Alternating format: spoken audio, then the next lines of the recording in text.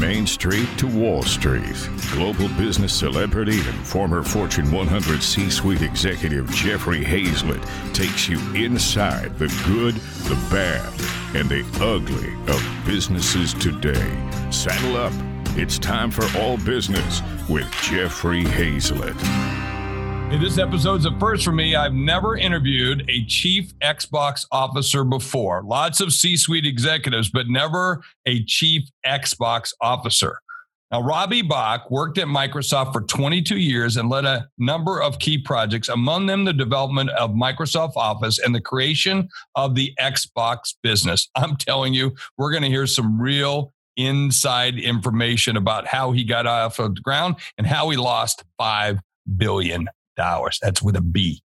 Having retired from the company in 2010, he's now a civic engineer with corporate, philanthropic, and civic organizations driving positive change within the community. Throughout his career, he has spearheaded massive transitions that continue to create an impact today, and we're so glad to have him. Robbie, welcome to All Business with Jeffrey Hayzlett.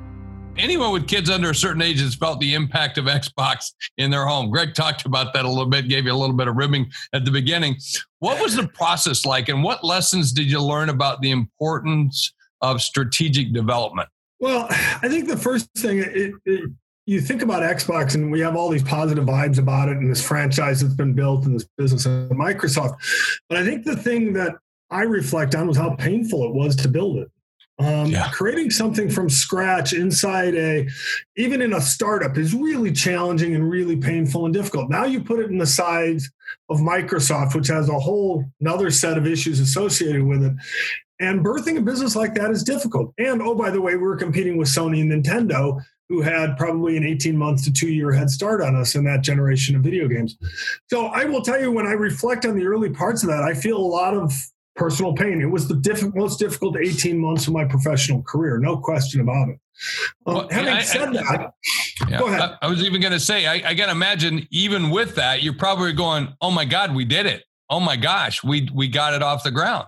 Well, and in fact, because Microsoft was there to support us, in the end, Microsoft was a saving grace because we were very well funded.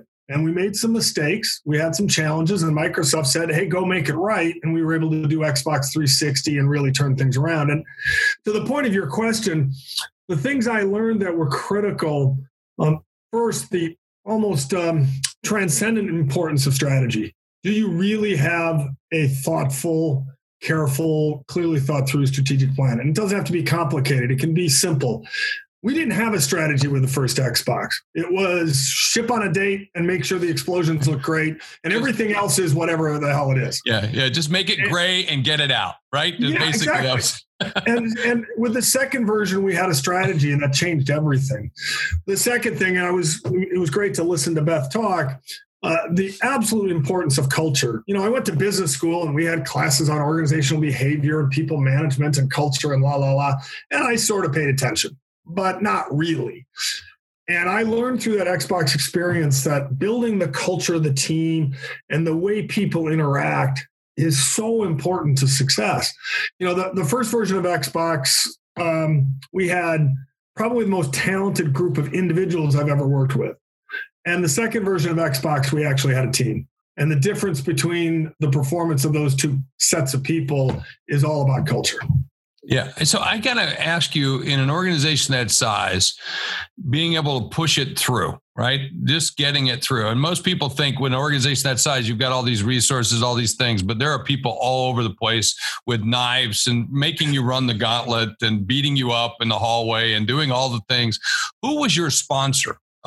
Because you had to have a corporate sponsor, someone in the executive team that was like saying, I don't care, do this. Who was that? Well, we were lucky. Our sponsors were right at the very top. Bill Gates and Steve Ballmer were incredibly supportive of Xbox and frankly protected it from a lot of the challenges that you just described, all of which are, by the way, quite accurate. Certainly in the first 2 or 3 years, there were a lot of people who wanted the Xbox business to go away. I will say that our trust from Bill and Steve was hard-earned. We had very early on a really difficult meeting, which we call the Valentine's Day Massacre meeting. And they really challenged us on what we were trying to do. And we had a extended, unplanned 3.5-hour meeting about what it meant to do Xbox right. And when it got to the end of that meeting, Steve looked at us and said, okay, we're going to do it your way. And Bill and I will support you every step of the way. And to their credit, they did that through all the trials and tribulations. And so one of the things I will say, if you're trying to innovate inside a larger company, I know it's trite. You have to have sponsorship. Yeah. You have to have people there who are willing to support you and make it happen, because it's going to take that at some point during the journey. Because there are these captains of no, even in small organizations, but certainly in bigger, huge groups like that. I knew that well at Kodak when I was doing it. I had to have it right from the top as well. Even though I was on the executive team, I had to have that because there were people who came out throughout the organization that just make you, as I said, run the gauntlet. Of course, I wrote a book about that. Right. Another thing you said, I think is very, very insightful, that there were a lot of people inside the company who wanted to go away. Yet it was beneficial for the company. Yet the company said, we want to do this. Yet we have to meet this competition. But there were people who did not want that to go through. Why? Well, I think there's a couple of things. Different people approached it with different motivations. Look, in the first 2 or 3 years, we were a huge drag on the stock.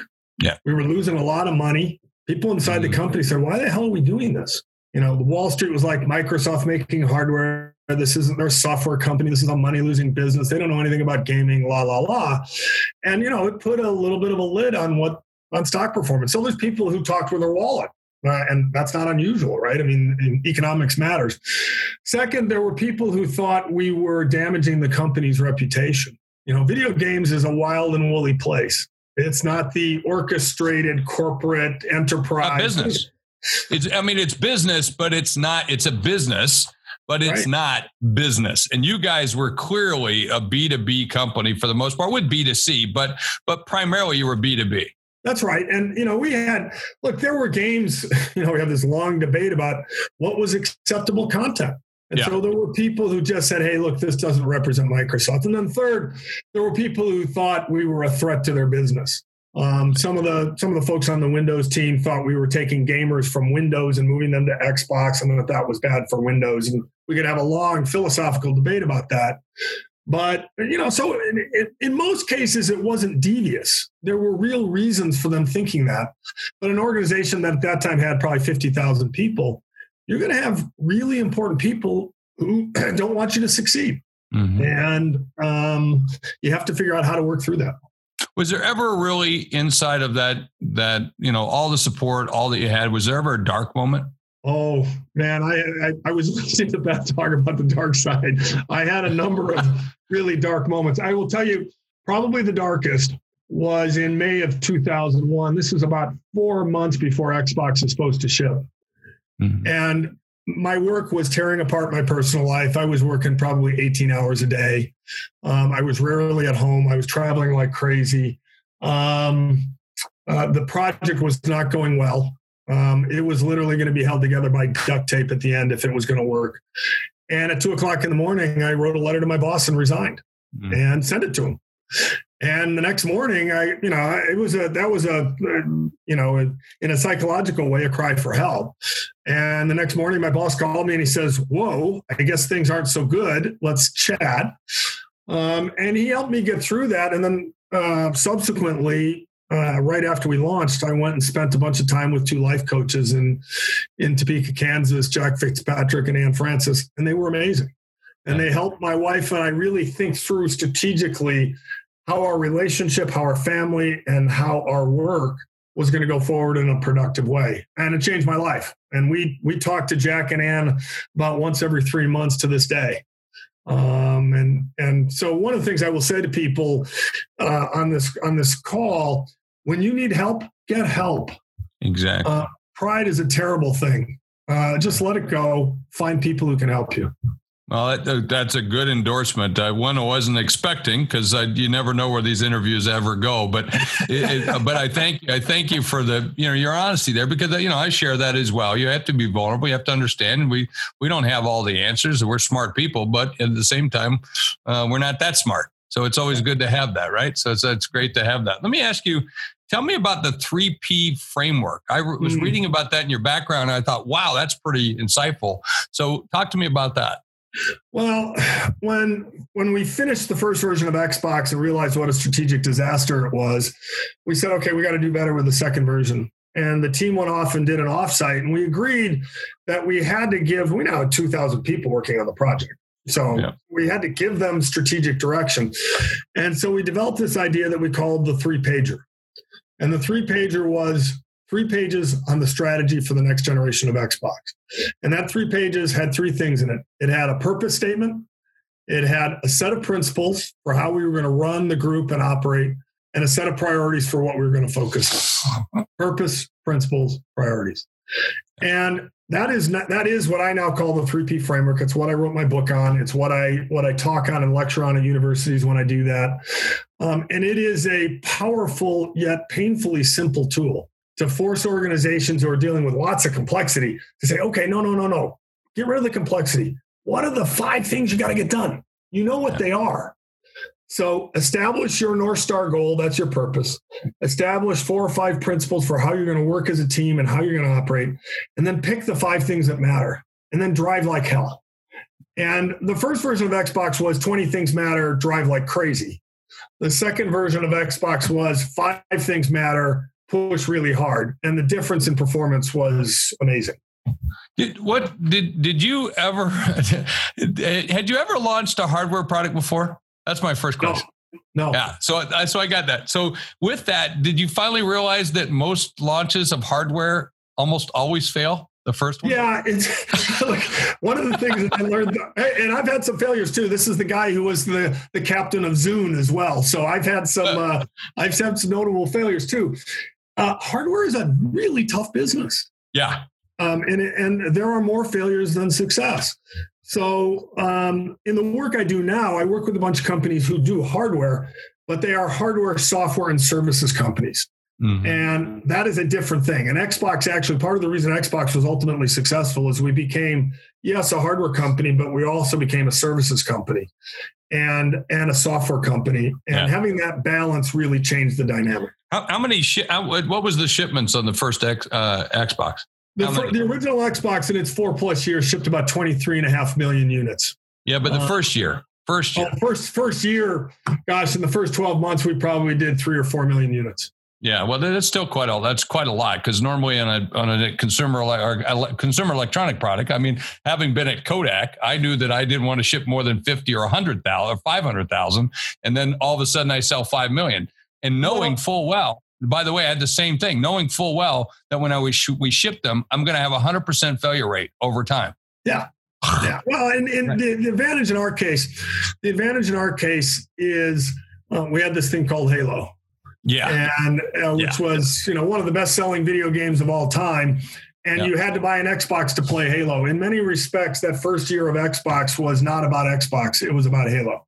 Yeah. And without Halo, we probably would have died. Did you know that ahead of time? 4 months before Halo shipped, the gaming industry told us it was one of the worst games of the year. Yeah. So the answer is no. Yeah. And the team, to their credit, did an amazing job finishing that product. And by the time we launched, we knew we had something hot on our hands. And then the follow-on product, Destiny, one of the largest, the spinoff of Xbox and Microsoft into Bungie, and then Destiny, one of the largest, biggest success stories, sold billions of dollars in its first thing. And I told you beforehand, I was the voice on Destiny, one of the main characters, and it's amazing. So, but nonetheless, man, it is a truism that content is king. And in this entertainment space that we're in, having great content is what makes you successful. That's right. Content is king, activation's queen, and context is the kingdom. Right there. You got it right there.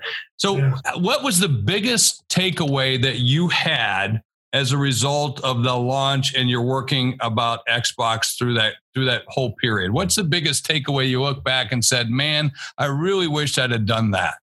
Well, I've talked about a couple of, let me take the Uber takeaway because I've talked about a couple of the specifics on strategy and culture already.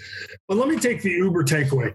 The Uber takeaway as a leader is when you're faced with a project and a challenge like that, the temptation is to want to dive into the deep end quick. Yeah. And put your hands on the keyboard and start typing out commands and start figuring out what to do and go. And if I had to do it over again, I wish I had paused and really stepped back and said, okay, let me actually just think for a bit. Yeah. And actually sort of delve into the depths of the difficulty and the challenges we have, but really just to step away from the keyboard in a minute. And, I'm an active guy. I want to take action. I want to do things. I like to execute. I want to go make things change. But you have to step back as a leader. And it's the leader's job to be above the trees and above the forest and looking out over the landscape. And for me in Xbox, I was down, not at the forest level, not at the tree level. I was down planting bushes in the, digging in the roots. Yeah, exactly. And you just can't be there. Well, we say that at the C-Suite Network. Our job isn't to make you the most smartest person in the room, because we really can't do that. But our job is to help you be the most strategic. And I think that is really truly our job, isn't it? Yeah. And look, an executive, if you're in the C-suite, you may have some functional expertise. You may have a certain superpower skill for sure. But ultimately, one of the things you're challenged with is strategic direction, cultural development. And you got to be able to do those two things or have a process or a set of people who work with you who help you do those two things. And those are not, 1,000 foot level things. Those are 10, 15, 20,000 foot level activities. And you have to figure out a way to get those done. Yeah. And so did you meet the goals that you had in the launch and then through the program? Did you always meet them? Did you exceed them? What was your hit rate? I mean, if you were, were you a home run hitter? Were you a 500 hitter? What was it? The first Xbox was hit or miss. We were sort of a. That was a proof of life. That was. Yeah, we were sort of a 220 hitter who struck out a lot but hit some home runs, and so people wanted us on the team to complete the analogy. Halo, home run. Yeah. Xbox Live, home run. Grand Slam, home run. The business, we lost $5 billion in 4 years. How much again? $5 billion. Did everybody hear? I want to make sure everybody hears that $5 billion. But that was part of the future of the company, without question, right? Well, Microsoft is one of the few places in the world where they would contemplate investing that amount. But just so we're clear, the original idea was for the investment to be about $1.5 billion. Yeah. So that's a failure. And you have to call it. One of the things I love about bets, you got to call what it is. And that was a failure. And the second version of Xbox sold, almost 4 times as many units, was way more profitable and double its market share. But Robbie, you say it was a failure at the same time because of 1.5 billion. But you pulled that figure out with a flashlight out of your rear end for the most part. I know you had some really good people helping you come up with the 1.5 billion, and this is what we're going to do. But no plan works like that. Nothing starts like that. Doesn't end up like that. So do you look back and say, well, yeah, okay, it's a failure against that metric, but that was a bullshit metric? No, I actually don't think. I'd actually disagree with you a little bit. Look, if when we're parsing, well, it's going to lose 5 million, but it loses 10 million. I get it. Millions a different deal. When you're willing to invest, when you're crazy enough to be willing to invest 1.5 billion, yeah, and then the bozo running the business loses 5 billion, it's a little hard to say, oh, the assumptions were a little soft. And so I have to be honest.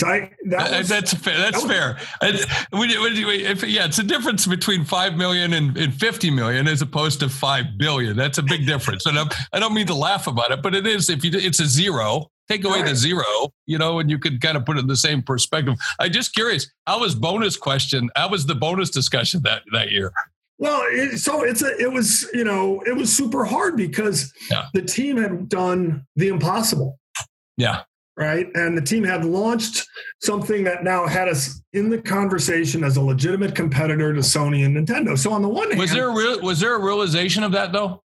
I think there was. Yes, I actually think there was. I think at the end of the first year of that product, Bill and Steve certainly said, okay, we're going to keep going with this because there's a there, and this team has really overcome a bunch of things. And I had that conversation explicitly with Steve where he just said, you guys got to go make it right, but we're in. Yeah.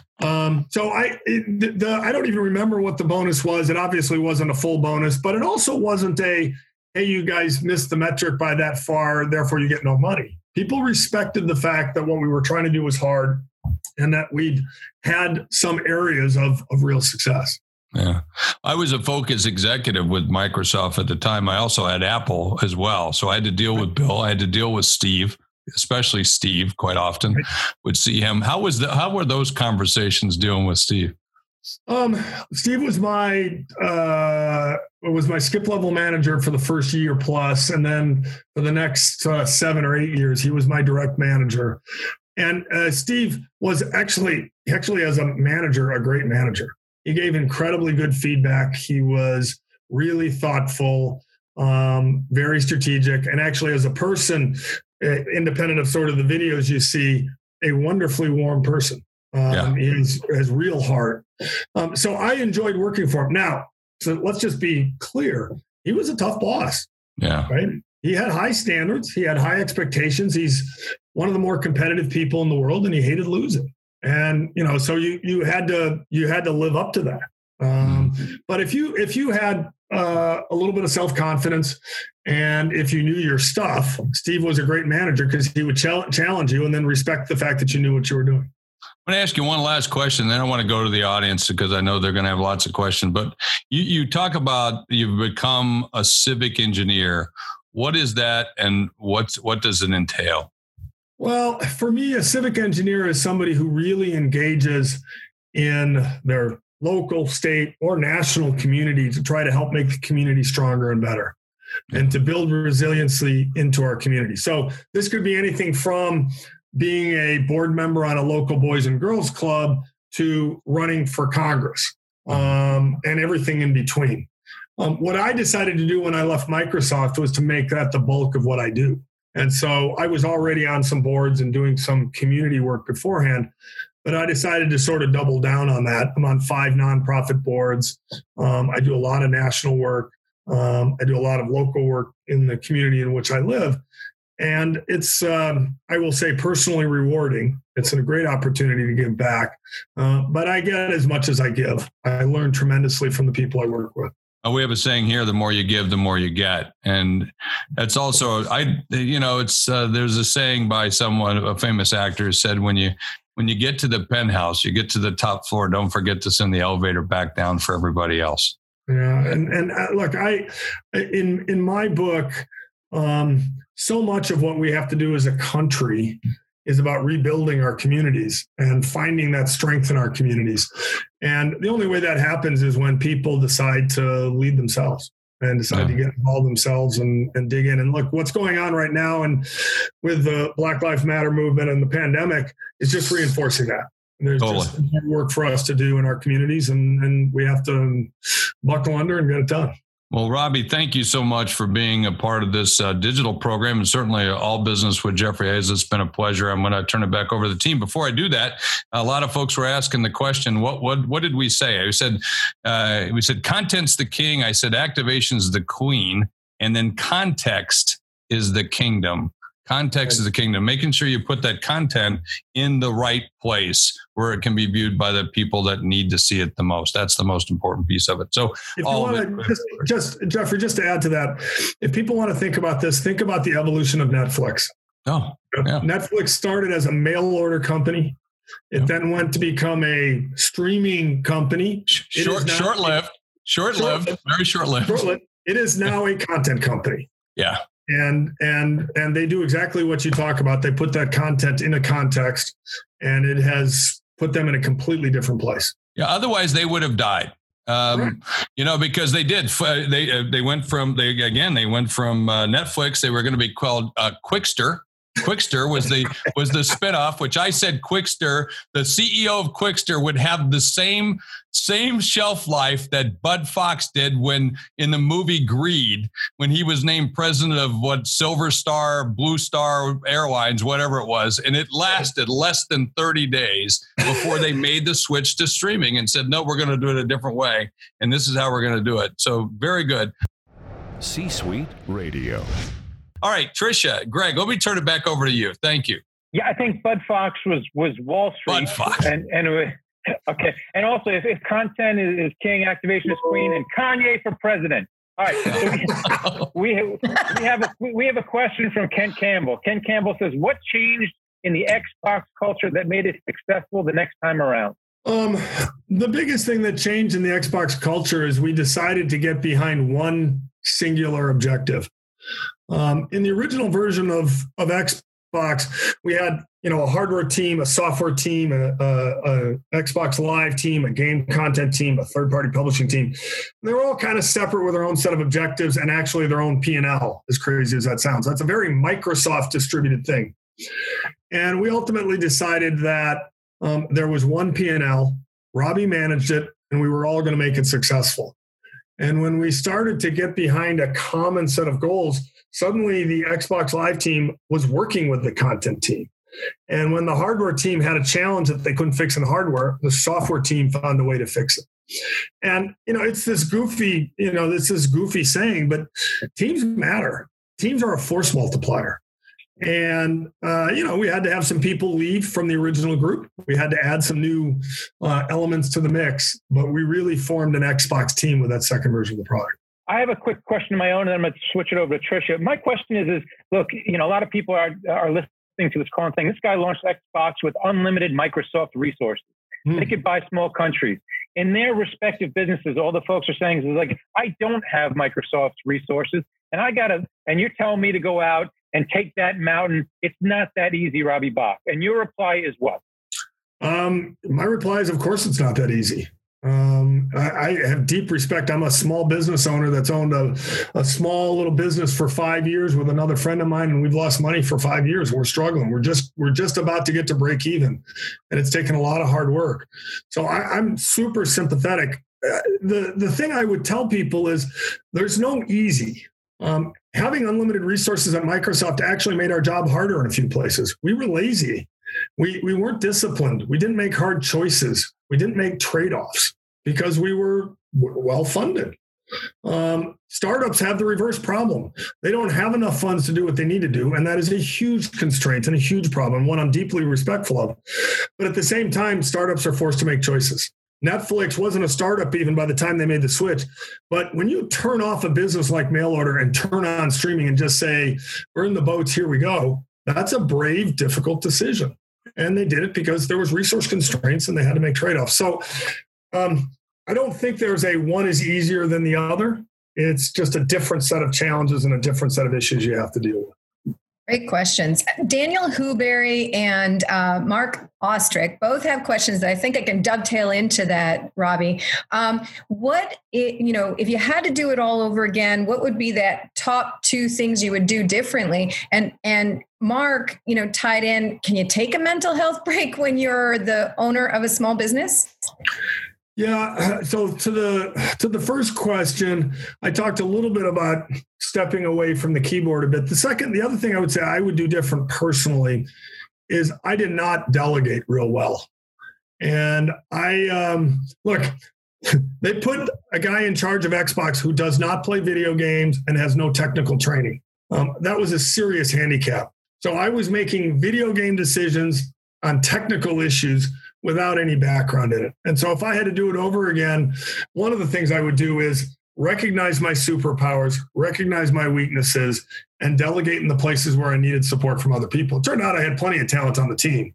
And in the second version of Xbox, once I did that, the team really proved itself. So that's the answer to the first part of your question.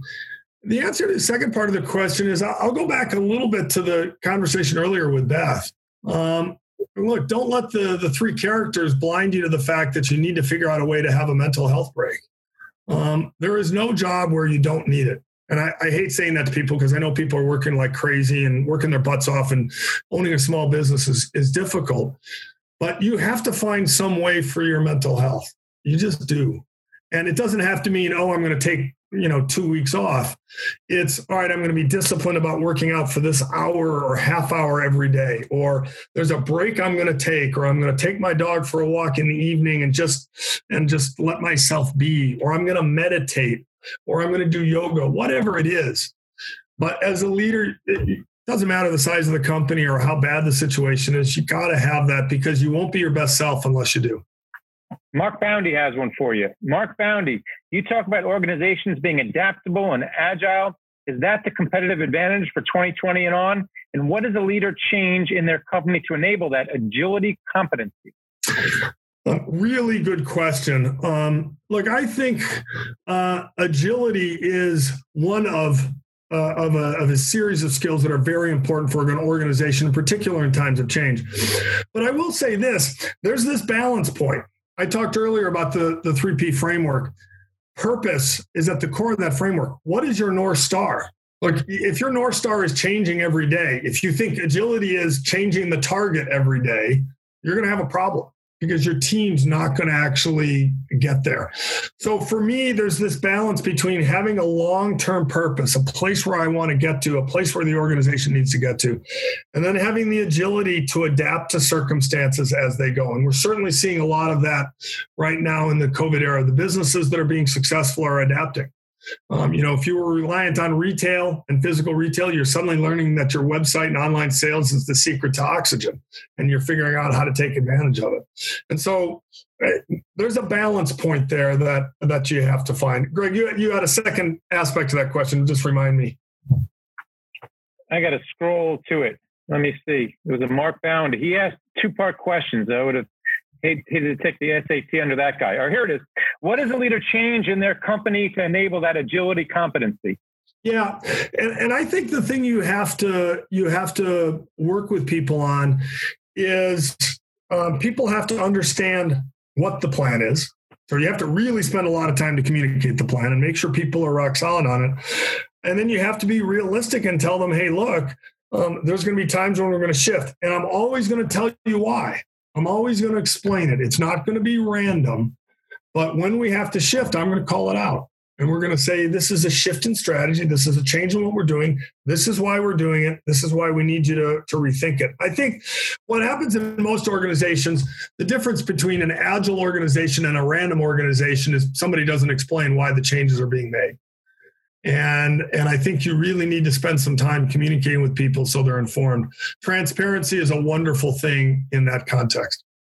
The quick one. So when you were already tasked to go out and sell the Xbox, was there a goal set up and say, what, we need you to sell 500,000 units because that'll please Wall Street?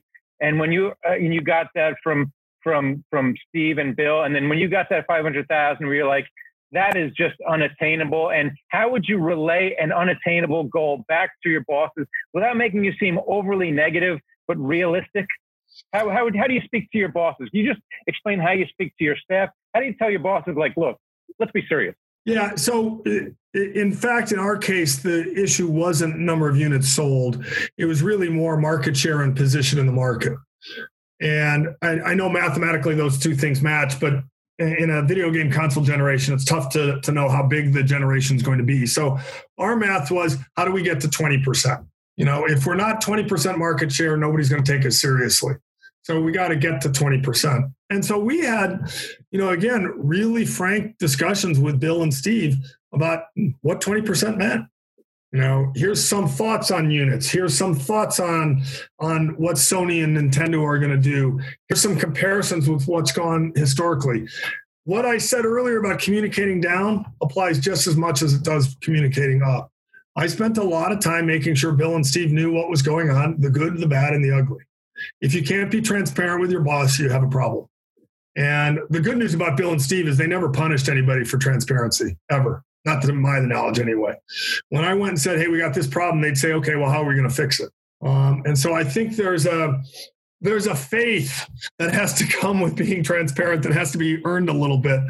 But if you can find that faith with your employees and you can find that faith with your managers, transparency is a really cool thing. I think we have time for one more quick question. And I love Lance Allen is helping us geek out a little bit in terms of, augmented reality, virtual reality. How far are we out from having whole, full virtual worlds? And Bill Wallace wants to know if you're running for public office. So there's look, the virtual world discussion, people have had a long discussion about virtual reality, what the industry now calls augmented reality. I actually think the technology is going to be pervasive, but I'm not a big believer that we're going to create these separate worlds. I believe what's going to happen is that augmented reality technology is going to infuse itself into the things that we do, but it will not be this separate place that we go. So as an example, if you want to, this is a ridiculous example, but if you want to train a crane operator how to use a crane, how do you do that? Well, if you do it in real life, you destroy things. But if you use augmented reality, you can actually physically train somebody to do something. And then when the time comes to do it in real life, they're ready to go.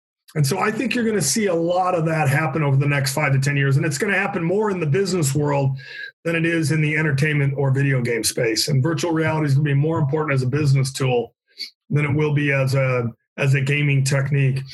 As to the running for office, my purpose statement is to empower and inspire an army of civic engineers. So my job is not to be a person who runs for office. My job is to inspire other people to want to get out in their community and do things. And so I made a really explicit decision in 2010 that I didn't want to run for office or do something like that, but instead what I wanted to do is work as a community member to try and inspire others to enable them to help the community get better. Serious answer to, I know, what was a little bit of a joke question, but it's important to understand the difference. You know, I'm going to ask you one more thing, Robbie, and I know we're over our time, but I just think it's important about transparency, because a lot of people think transparency, when you have these transparent conversations, sometimes you throw people under the bus, but it's not that at all. It's never perceived as being thrown under the bus by real great leaders, in my opinion. I agree with you 100%. There are places where being transparent gets you fired. That's a fact. Yeah. My response to that would be, not to be a little too blunt, good riddance. Yeah. If that's the way the organization works, maybe you don't want to be at that organization. Right. I do some work with a company called Sonos, which is a really cool Wi-Fi speaker company. Very good company. Nice products. Great products. Great product, great company. I'm on their board. And transparency is one of their primary principles. And I came from Microsoft, which, in a good day was semi-transparent, just to be fair. I think that culture has changed at Microsoft now under Satya as well. Sonos is one of the most transparent places I've ever seen. And it was a little bit of a shock to me. And I converted. I completely converted. I am now a true believer. And I've seen it work in that company. And it's powerful what it does. It's hard. It's not easy.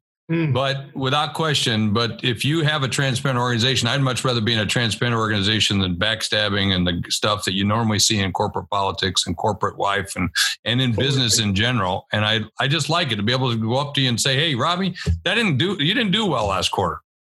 Like we all know that. It's like when you're playing football, and if we're all playing football and I'm the quarterback and I just got sacked and I realized, hey, you missed your block. I want to have that conversation. Don't do it again. It's Beth talked a little bit about this. It's like having the conversation where you're going to give somebody a tough review. The honest answer is avoiding it, talking around it, using euphemisms does not help them. And they know. And they know it. And 99% of the time, the person's going to look at you and say, you're right. Thank you. What can we do about it? And it doesn't feel that way, but I promise you that's what will happen. And I've had to learn that. That's been a hard lesson for me. You're listening to All Business with Jeffrey Hayzlett, brought to you by C-Suite Radio, a podcast network featuring today's top business experts and is part of the C-Suite Network, the world's most trusted network of C-Suite executives. Find this and other business podcasts on c-suiteradio.com.